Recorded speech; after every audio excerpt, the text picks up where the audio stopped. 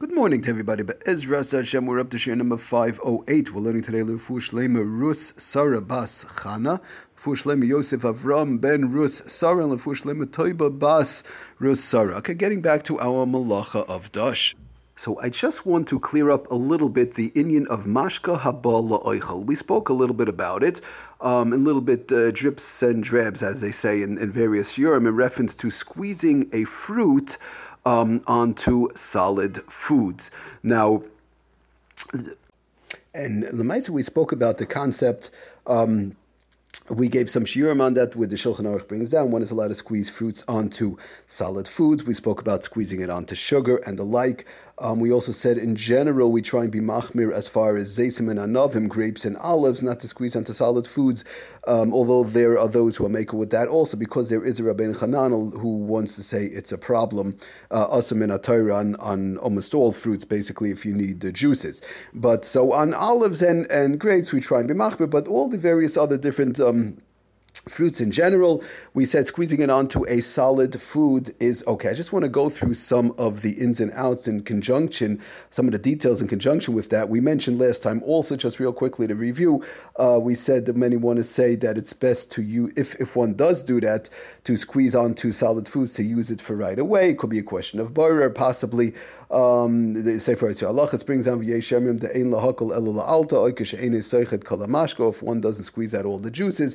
But we did say also that there's a Magen Avram who says that there is no, Magen Avram says, there's no issue of bar. But real quickly, I just want to go through, it brings down the Sefer Lamites Malachas in reference to this. He says like this: squeezing a fruit or vegetable, for that matter, again, it's fruit or vegetable, directly onto a solid food is sometimes permissible.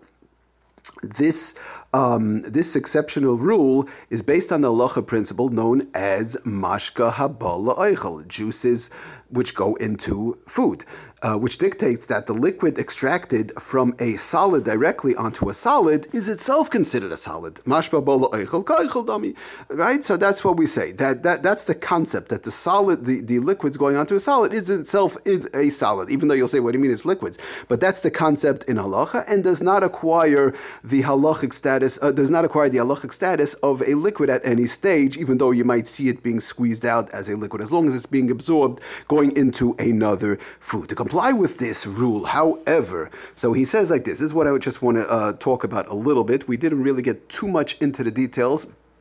We spoke about the sugar part of it, squeezing it onto sugar. There's some who are machmir because of the fact that if one takes that sugar, they squeeze, let's say, for example, a lemon onto sugar, and then that sugar puts that sugar into tea. Some are machmir over there because it's really like it's to squeeze a fruit into juices. We keep on mentioning that is also to do. To squeeze a fruit into liquids, is also to do. To squeeze a fruit, like we said, into a empty cup, empty bowl, of course we know by now is also, and also to squeeze it into other liquids is also.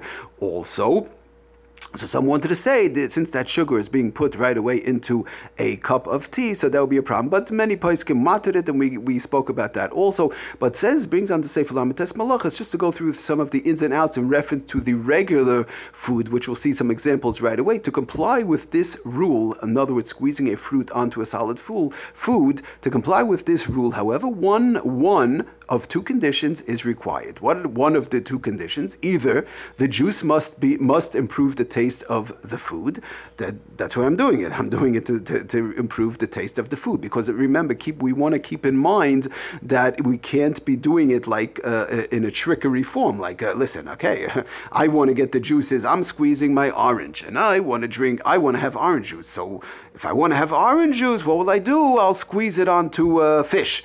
And then I'll just squeeze like a lot of orange juice onto a little bit of fish, and like this I'll have orange juice. You're telling me that I could squeeze an orange onto fish, right? So I want to have orange juice. I don't need the orange juice on the fish, but I'll squeeze a lot of orange juice onto fish, then I'll have orange juice. No, that doesn't help. The juice must improve the taste of the food. It has to be a case where the juice is improving the taste of the food, or the juice must become absorbed by the solid. In other words, like we've spoken also in the past, that it has to be a solid food, and we also gave a share on that in reference to that, it has to have a din of a solid food, and not whereby like a soup or something like that, even though you'll say, well, soup is food, but that's still a liquid. It has to be a solid food, and mostly solid in general, not where it's like congealed and it's just like melting, and it's basically all a liquid. We even said it's a problem. The Sefer Yitzhak Halachos had brought down a problem squeezing it onto honey and so on. Because honey is sort of like a liquid, a congealed substance. Okay, so again, we need to have one of the two. The juice must improve the taste of the food, or the juice must become absorbed by the solid, even in a case where it's not really improving so much the taste of the food.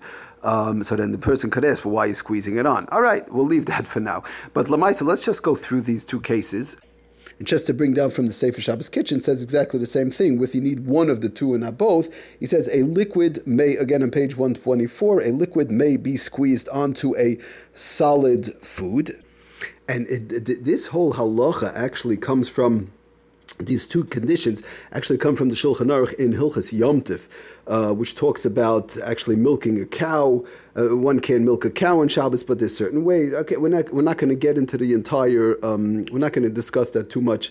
Be'ezras Hashem, that's not doesn't apply. Most people nowadays, living in houses don't have cows to milk, but in general, just the Mechaber says over there, tough Kufhein, then we'll go into Mishnah Berurah, it says like this, that if one is milking a cow, im yesh ba'oichlin is mutter, if they're milking it into a pail where there's taka oichlin, could go in shabbat cholav l'saknoi. So condition number one, it's the milk is going in, let's say on top of, they give the example of crumbs, breadcrumbs and the like, in order to improve the flavor of the food, the crumbs and the like. Or either a certain food or crumbs or whatever, but all the crumbs are there, and